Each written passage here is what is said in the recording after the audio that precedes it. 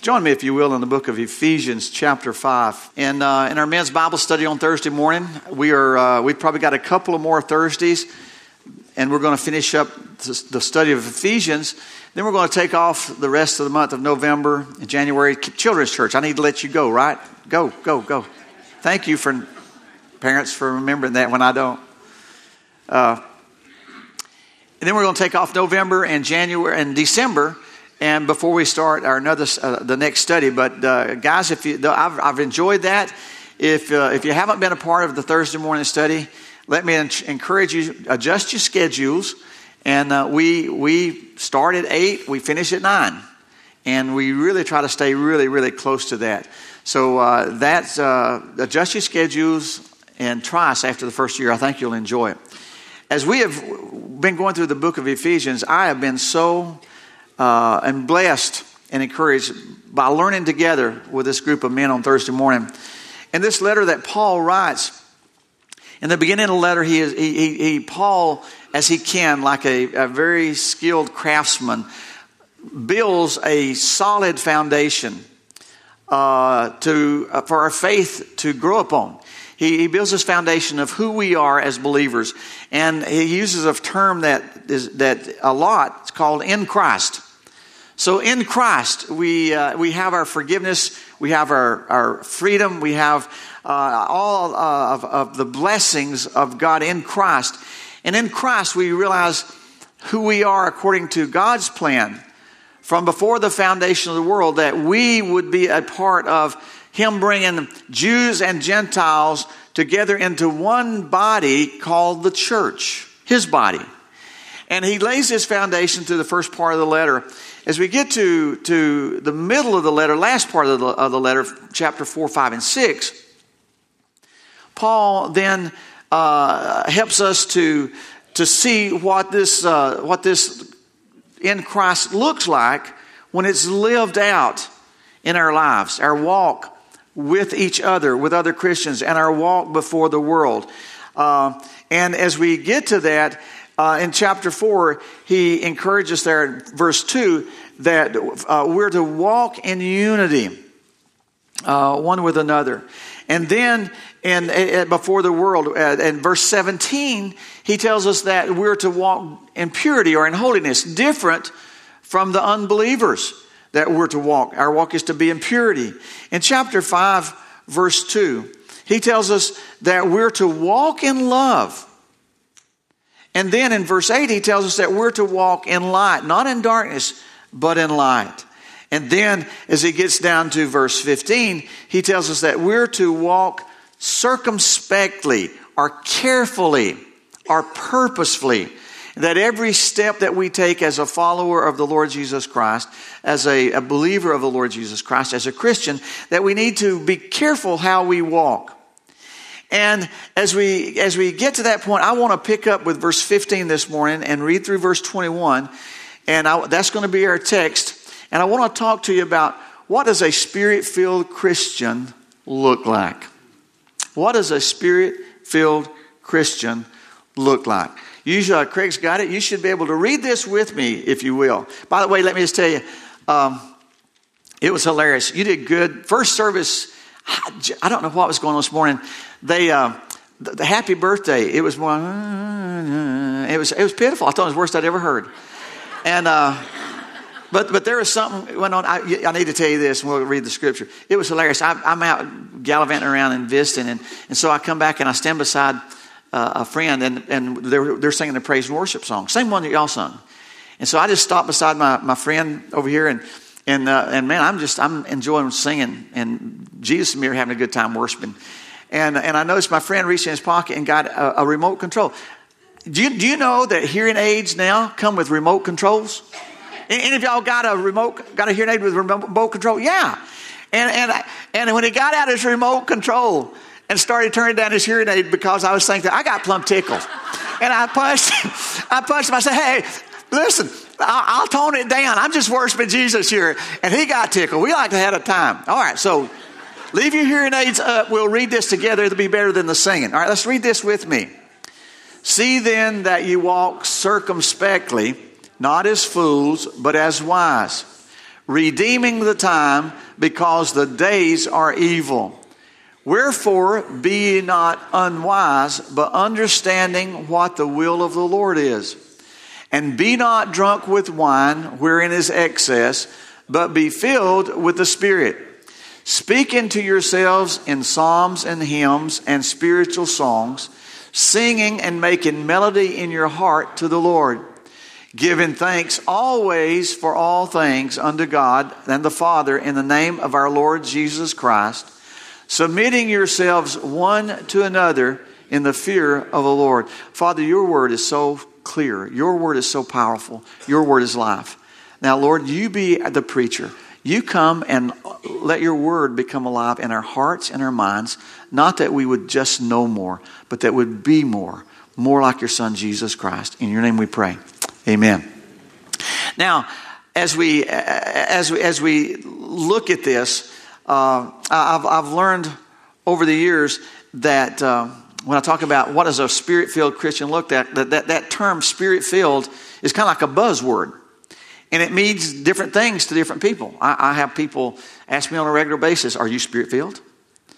And I want to say to them, well, according to Romans 8, the Holy Spirit of God lives in my heart, and as a believer, I want to say that to them. But I've learned, I know, usually it's buzz for, do you speak in tongues? Right? Yeah, and it's sad. It's sad when we've got to using one gift of the Spirit or another gift of the Spirit to determine if a person's spirit-filled. A lot of times people say to me, is this a spirit-filled church? Had that question asked me recently. Are y'all spirit-filled down there? And I want to say, no, we're just a bunch of dead people sitting in there and just come to worship. But so what I want to do, I believe as we examine what Paul is saying here, as we're to walk, we're to be filled with the Spirit. And let me just a word here on that word, be filled. Just quickly, and we're going to go on this. But be filled in the Greek is in the imperative mood. And it demands obedience. It's not an option. It's not something, hey, by the way, you might want to try being filled with the Spirit. That's not what it's saying. It's an imperative mood. It means that it demands obedience. It is in the plural form. So if it was, if we were saying it, would say, all y'all be filled with the Spirit. It is for every believer. Okay? It is in the passive mood. In other words, that means that I can't do it for myself. Okay? That's like I can't crucify me. Okay? That is something that has to be done to me or for me. So be filled with the Spirit, it's in a passive mood. I can't do it, but it's something that the Holy Spirit of God does within me. And not only is it in the imperative mood, plural form, passive voice, but it's in the present tense. And I love this because it's in continuous present, and it means that it is constantly being filled. A good translation would be being filled with the Holy Spirit. It means day by day, hour by hour, day by day, week by week, month by month, year by year, continuously being filled with the Holy Spirit. And the fact that Paul would place it now, right here when he talks about walking circumspectly, that he would place it here and he would put it in the same context as not being filled with wine where it's in excess, but being filled with the Spirit, says to me it's significant. And I love this. We were talking about you don't drive under the influence. It used to be DUIs. If you stopped, you were blew too high something on the alcohol, you were given a DUI, driving under the influence. Now I think it's called DWI, driving while impaired. And it includes a lot, but it means that you're under control of something. And so Paul has said, don't let outside things outside your body like alcohol or drugs, don't let that control your body, but instead let the Holy Spirit control you as Christians. After first service, someone came up to me and said, instead of a DWI, driving while intoxicated, we should be LWE, living while empowered. I love that. Or instead of DUI, driving under the influence, we'll LUI, living under the influence of the Holy Spirit. I love that. All right, I want you to look at this because I believe that Paul brings it clearly into focus about what being filled with the Spirit, how it looks like lived out in our lives. At least in the connotation of these things that he's talking about, is to walk carefully. And Paul does this as he gets to verse 15 and verse 21, from here on, the rest of chapter 5 and the first part of chapter 6 is he's talking about our relationships. Okay? So he was saying the Holy Spirit of God really needs to be obviously lived out in our relationships. The first is he talks about the relationship of husband and wife. And then he talks about our relationship as parent-child in the first part of chapter 6. And then with about verse 5 through verse 9 of chapter 6, he's talking about the relationship of slave and master. Today we would say of employee-employer, I think. Now, what I'd love to do is I want to find somebody that's got a New Living Translation. Who's got that? It's a brave person. John did this morning. New Living Translation. All right, Bill, I'm going to let you use a loud voice, okay? I want you to stand up there, and I'm going to be like an interrupter because I want you to see what Paul is saying to us when he tells us don't be drunk with wine, but be filled with the Spirit. And you're going to start with verse 19, and I'm going to interrupt you, Bill. Be quick to know that, but I want you to see this and listen to this. Watch, verse 19, Bill. Now, are you in the New Living? You got a parallel this in there. Go ahead. Then, all right, I told you to interrupt you. It'll get better, Bill. Stay with me. As we are being filled with the Holy Spirit of God, then as a result of, because the Holy Spirit, part of the controlling, then what, Bill? You will sing songs and hymns and spiritual songs among yourselves, making music to the Lord in your heart. All right, part of, as he fills us, Paul's saying one of the characteristics is going to be, there's going to be a joy in your life. There's going to be praise in your life. Next verse, Bill. And in addition to what the Holy Spirit is doing with the praise and the worship and the joy, and, Bill, You will always give thanks for everything to God, Father, in the name of our Lord Jesus Christ. all right, and one of the results of being Spirit-filled is there's going to be a gratitude of attitude. There's going to be a thankfulness. Here he says, and you're going to give thanks to God and of all the things, all the time. But verse 21 is where I'm wanting to get us to. And the next word. Yes! He is a quick learner, this guy is. And what? And the next word. And furthermore. Okay, I love this. And furthermore, he said, besides the joy, besides the praise, besides the thankfulness, on top of all that, and furthermore, Bill, read it. You will submit one another out of reverence for Christ. Thank you, Bill. Good job. He deserves a good job. And I want to focus in this morning. I may come back, unless the Lord changes, I may come back and look at those other two in the coming weeks. But this morning, I want to look at verse 21. And I want to focus in on submitting ourselves one to another out of respect or in the fear, King James says, in the fear of God. 1966, Ray Stedman out on the West Coast preached a message, and his key text was verse 21. And his title of the message was Cure for All Conflicts. The Cure for All Conflicts. And he says in that text, as he's introducing the message, or in the message, he says that, in his opinion, the solution for all the conflicts between individuals could be put into one sentence. Verse 21. Submitting yourselves one to another in the fear of the Lord. Now, James, the book of James would tell us in chapter 4, he tells us where the source of conflict among us. He says, and I may keep using it again. I don't know if you're reeling it, Bill. But James says, from whence come wars and fightings among you? Now, other translations say what there? Quarrels and arguments are conflicts. You want to know the source of conflicts in the body of Christ?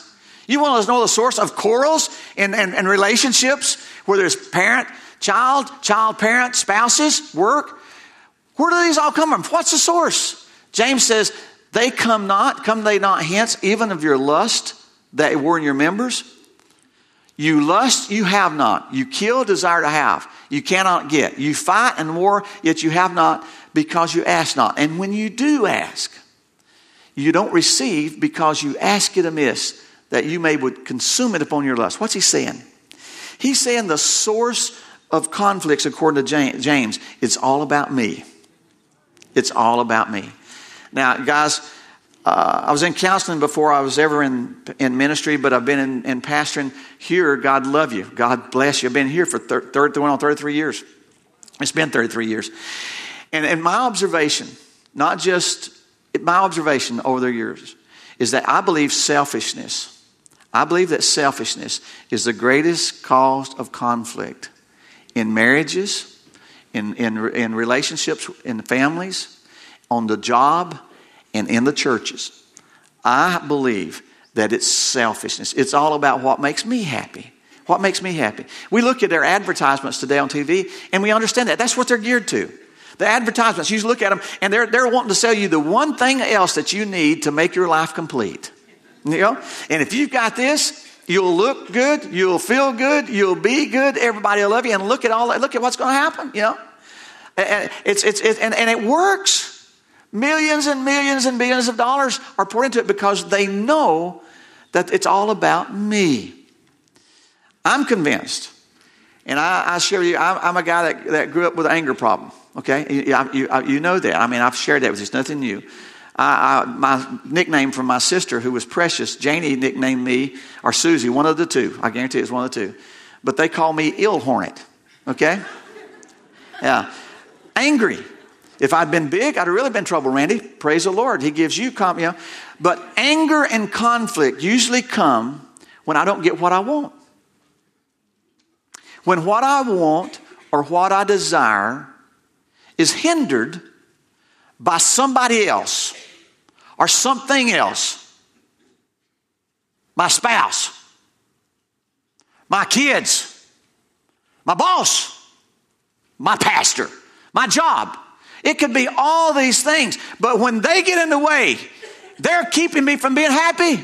God, if you just straighten them out, we'd be all right here. I want to talk to you this morning.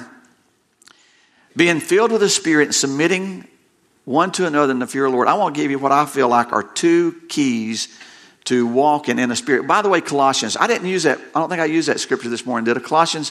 Is it Colossians 5? Craig, you got that? Galatians, not Colossians. Galatians. Thank you. We're talking about the fruit of the Spirit, and we're talking about the dwelling of the Holy Spirit, being filled.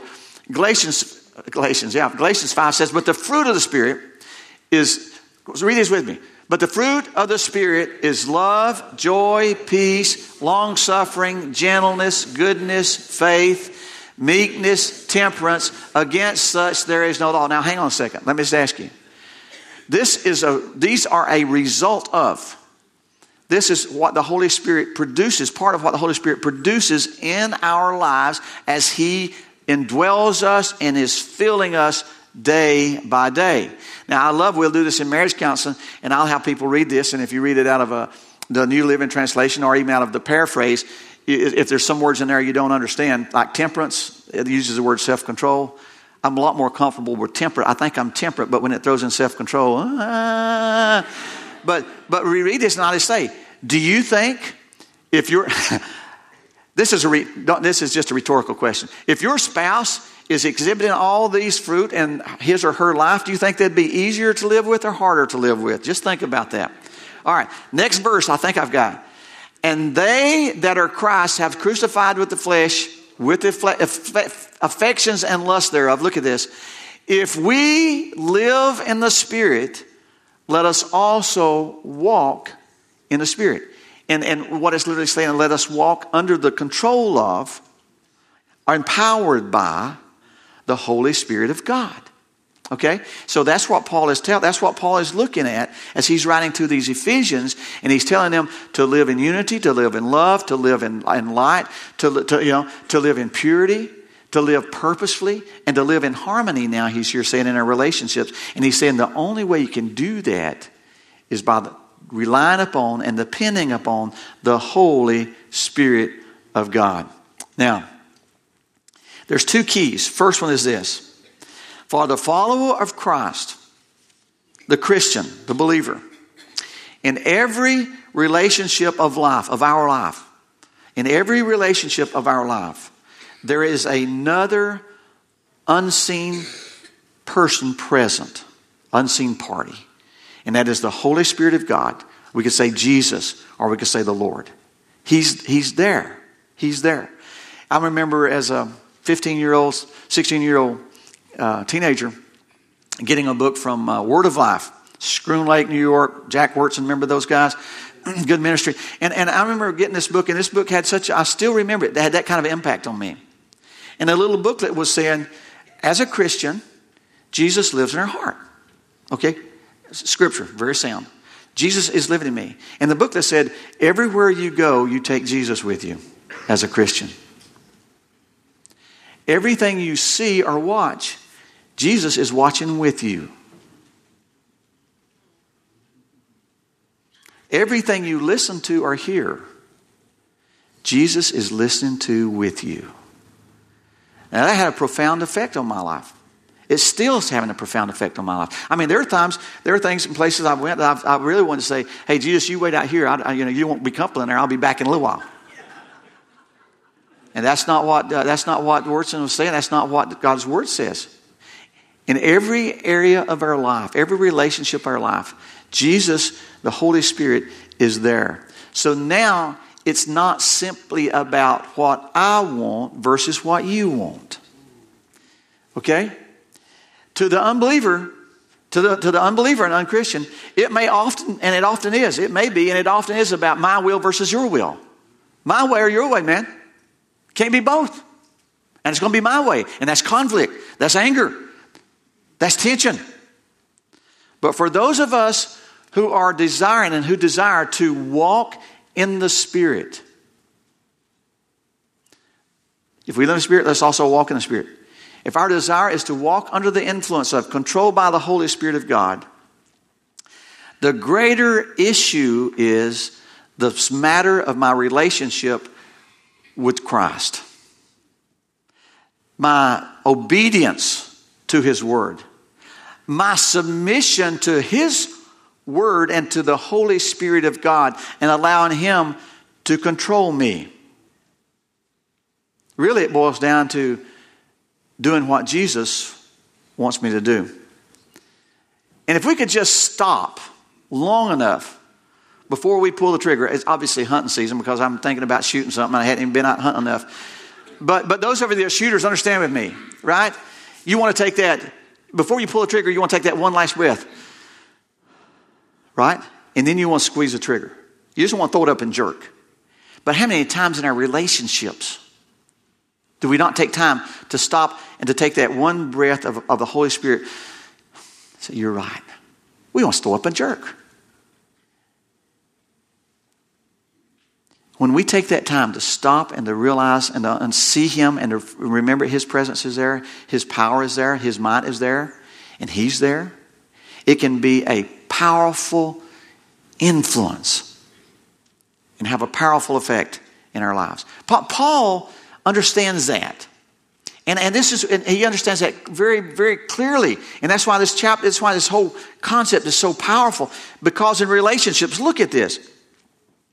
In these relationships that Paul goes into, husbands and wives, first thing at verse 21 is submitting yourselves one to another. Then wives, submit yourselves unto your husbands. By the way, I tell you, Barbie and I, we read this scripture together on our wedding night a little over 45 years ago.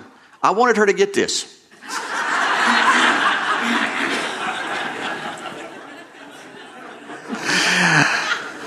And she had an agenda because when we got to verse 25, she wanted me to get it. See, I think one of the most difficult things in the world for a woman to do is submit to a husband, especially if his husband is not loving her like Christ loved the church. And one of the hardest things in the world for a man to do is, when we get to verse 25, he says, husbands, love your wives as Christ loved the church. And then look what he says next. And gave himself. One of the hardest things in the world for a man to do is to give himself for his wife. Right? I mean, we work all week, work 5 days a week, bring in the money. Saturday comes, I want to go hunting, I want to go fishing, or I want to go play golf. And the wife says, honey, we need to get some Christmas presents. And I say, honey, I brought the money in, take the checkbook and go get them. Well, they won't really be from both of us if I have to pick them out by myself. See, I've been there and done all that stuff. I know. I know. God loved my wife. I told her yesterday, I said, honey, you have persevered. She looked at me, I said, you have stayed with me, and you're still there. Paul understands that we can't do this kind of stuff. We can't submit to one another, even in the relationship with people that we love, like our husband and wife, dearly, unless we have this principle. Look what it says in verse 22. Wives, the only way you're going to be able to do that as unto the Lord. Husbands, 25, the only way you're going to be able to do that in verse 25, love and give yourself, your wife, is as Christ loved the church. Look in chapter 6, verse 1. Children, obey your parents. And we say, our parents don't understand. They're old, they're outdated. It wasn't like it was when they were, when we're teenagers, we can't understand that our parents ever were a teenager. And if they ever were, it was so different then. And now, as I get to be a grandparent, I just love watching my kids and their kids. I love it. I've told you that. But it's all different. But the only way we can do that, how? Parents, children, obey your parents in the Lord. Parents, what's down there in verse 4? And fathers, our parents. One translation says, don't exacerbate does it say, don't exacerbate your children? I don't think I ever did that, but I was tempted a time or two. I don't know what that means, but it sounds like something you would do with a pillow. I'm exacerbating you. I don't know. But this says, and fathers, don't provoke your children to wrath. Why? Why does it say that? It says, because we're to bring them up in the fear and admonition of the Lord. Okay? When we get to verse 5, employees, don't just do a good job when somebody's standing over you watching, when the foreman's there or the boss is there. Don't just do a good job. He says, don't do it with eye service, lip service. And then to the employers or to the masters in verse 9. And I love this. Verse 9, he says, and you masters, do the same things unto them, forbearing threatening. In other words, stop threatening them. Stop being cruel to your employees. Stop being demeaning and demanding. You can talk to people as adults and human beings. You don't have to berate them. And you need to do that. Well, I love what it says here. Knowing that your master also is in heaven. You see what Paul is getting at? He's saying that in all our relationships, if we're ever going to be able to submit, and I shouldn't even say it that way. If we're ever going to be able to submit, that's ridiculous. As believers as believers in the Lord Jesus Christ and followers of Christ, it ain't about me being able to. It's about me submitting and allowing the Holy Spirit to do that. And as we do that in realization that it's because of Him. That we do it unto Him and out of obedience to Him. If we fail and when we forget His presence, then it becomes my way versus your way. And I just want to tell you, when that happens in the Hilton household, pride and stubbornness are two good buddies that I used to hang out with a lot. And they're quick to show up. They're quick to show up. We get dug in. I was telling, not long ago, man, Barbie got on my nerves so bad. That evening, it wouldn't have mattered what she said or what she did. It was wrong before she ever started. And I was letting her know that. And it finally got to the point, it was so bad, finally I got up and went into the other room. Now, there was a football game on TV, but I didn't turn TV on. And while I was in the other room, I'm serious, this is the way God does me. And God said, Hilton, what are you doing in here? I said, I need to get away. He said, you're exactly right, but you can't get away from me. What are you doing in here? I said, I need to talk to you. Now, I would come out later. I think it may have been the next day. But later I scanned to Barbie. I said, Barbie, yesterday afternoon, I couldn't stand being with me. She said, I know, I couldn't either. It's the truth. She'll tell you, that's true. And I said to her, that's why I went to the other room. I am so sorry. I'm so sorry. It became all about pride and stubbornness. I'm failing to acknowledge the presence of God right there. I would never have been talk to her like that in the presence of my daddy or her daddy. But I did it in the presence of my Lord. And that ain't right, folks. That ain't right. Our first responsibility is to represent Him well, to obey Him. To me, that's what recognizing the Lordship of Christ in my life is about. That's part of that. What does a Spirit-filled Christian look like? It's a person who could submit to one another in the fear of the Lord because they realize that God's there and it's more about Him than what I want or what you want. There's another key. I told you there's two, and I need to go with this. And we've got sandwiches at the house, so I've got nothing burning. If you got anything on, you may want to call somebody or just slip out. No, it's not going to be that long. I'm just messing with you. Second key is this. You know, is it Corinthians? Is it 2 Corinthians 5:17? Is it 2 Corinthians or 1 Corinthians where it says, therefore, if any man is in Christ? 2 Corinthians 5:17. Therefore, if any man is in Christ, he is a new creation, right? Old things are passed away. Behold, all things are become new. So as a follower of Christ, as a Christian, as a new creation, there is a new desire in my life, and it's not about me. And Jesus modeled this for us. He modeled us how to walk like this in the book of Philippians. And this is powerful. I love this. Philippians chapter 2. It says, look not every man on his own things, but every man also on the things of others. Let this mind be in you, which also was also in Christ Jesus. In other words, this is how Jesus thought, and He wants us this to be a part of our thinking process. This is how we process it. This is how Jesus would think. What is that? What was that mind? This is this. Jesus, who being in the form of God, He didn't think it was robbery to be equal with God, but He made Himself of no reputation. It wasn't about Him.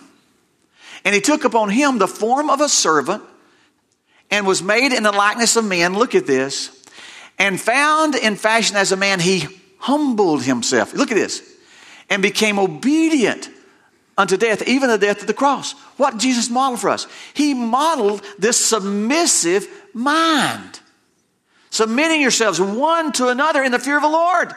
Jesus said, it's not about me. It's about my Father's will. Lord, You sent me here to redeem humankind. You sent me here to make a payment once and for all sin. That's why I could say, it's not what, nevertheless, my will. I don't want to do this way. But nevertheless, not my will. What? But Your will be done. As we see that. Now, this is another observation I've made. That the person who goes through life with the world revolving around them. Now, you may not have ever met anybody like that. But you know what? And sometimes, I just want to tell you, Barbara and I were talking last night. We've got 7 of the best grandkids in the world, and our 2 youngest ones, Taylor and Zane. That's all right. Some of you got 7. You know what I'm talking about. I'll go through the list. Well, I tell you what's bad is when we walked down on the porch the other day, and Barbie was going to call her dog Gray, and she started with the grandkid's name before she ever got to the dog. And I said, "Honey," she said, "Taylor Mackenzie Gray." I mean Gray.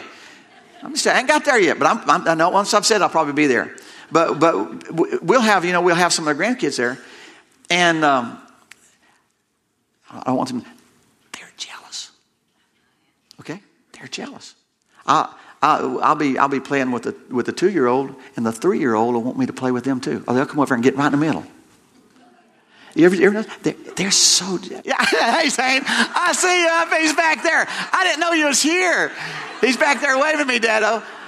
Now, folks, we kind of expect that with our kids, and we try to discipline that out of them. It's about me. It's about my world is about mine, and we tell them about sharing. Even yesterday, we had puzzles, and Taylor and Zane, and we're teaching them to just share this puzzle. We can put it together. And it's one thing when it's a 2-year-old and a 3-year-old. It's another thing when it's 2 50-year-olds that have been believers for 40 years. Hello? You know what I'm saying to you? It's funny when it's kids because we pray for wisdom to grow out of them. It ain't funny, folks. It ain't funny when it gets into the body of Christ and when it gets into homes and destroys relationships and divides churches. The person whose life revolves around them, whose world revolves around them, I've found usually end up empty-handed. They may have a full bank account, but they're empty. A lot of times they're lonely, hollow inside. Somebody has diagnosed this. I think an accurate description destination sickness. Destination sickness. And it's the awful awareness of arriving where you wanted to go, only to realize that it's not what you wanted, and you're miserable. If we try to make life, and our life boils down to all about me and what I want in mind, be careful. You could end up there. As a believer, as a follower of the Lord Jesus Christ, it's not His desire. It's not His will. And to end up there, you have to walk all across and confront and ignore the Holy Spirit of God saying, I'm here. My word's here. I can help you walk through this. Do you want to follow me? Do you want my way or your way, Helton?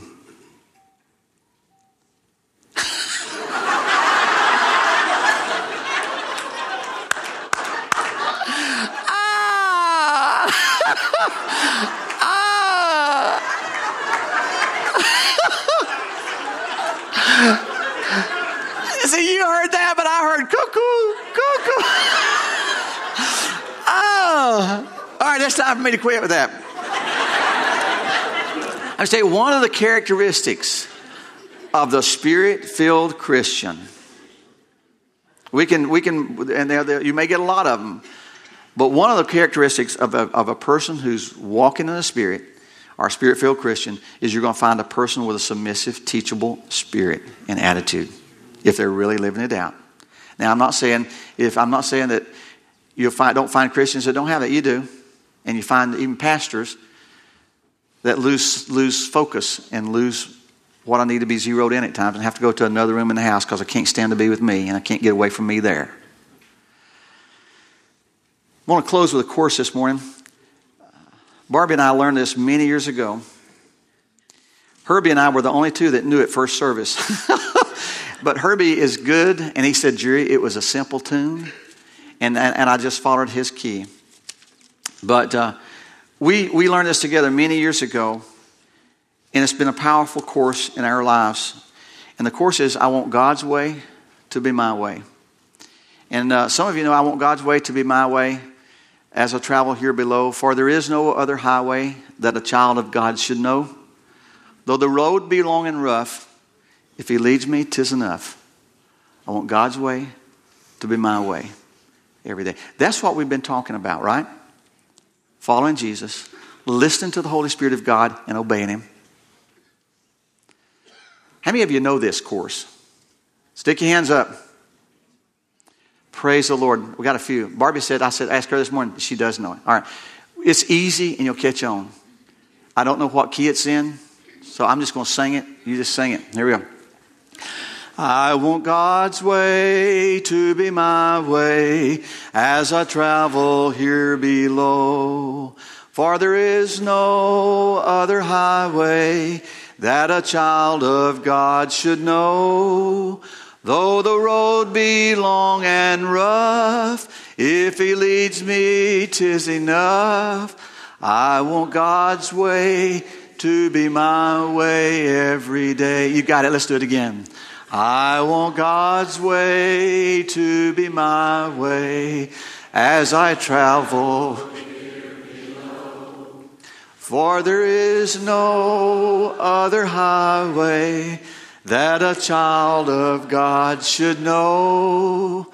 Though the road be long and rough, if He leads me, 'tis enough. I want God's way to be my way every day. Now listen to me. Keep it back up there, Craig.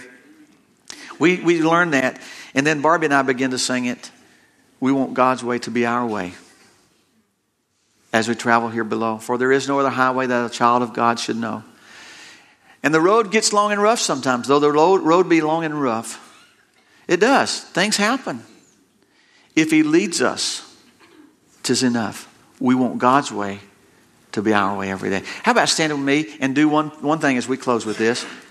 If you're here and your spouse is close by you, where you can, I want you to grab her or his hand. If those engaged people, you can do that. If not, this applies not only in marriages, folks, listen to me. As Paul is talking about submitting yourselves one to another in our relationships and all our relationships, this should be the prayer of the body of believers who meet to worship at a place called House of Prayer. We want God's way to be our way. We need His leadership. We need to follow Him. Grab a hand and let's do this with we. You can do it. We want God's way to be our way as we travel here below.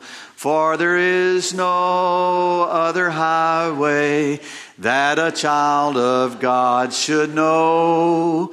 Though the road be long and rough, if He leads us, 'tis enough. We want God's way to be our way every day. Father, that's not only our song, but that's our prayer. Lead us, and we want to follow. In your name, amen.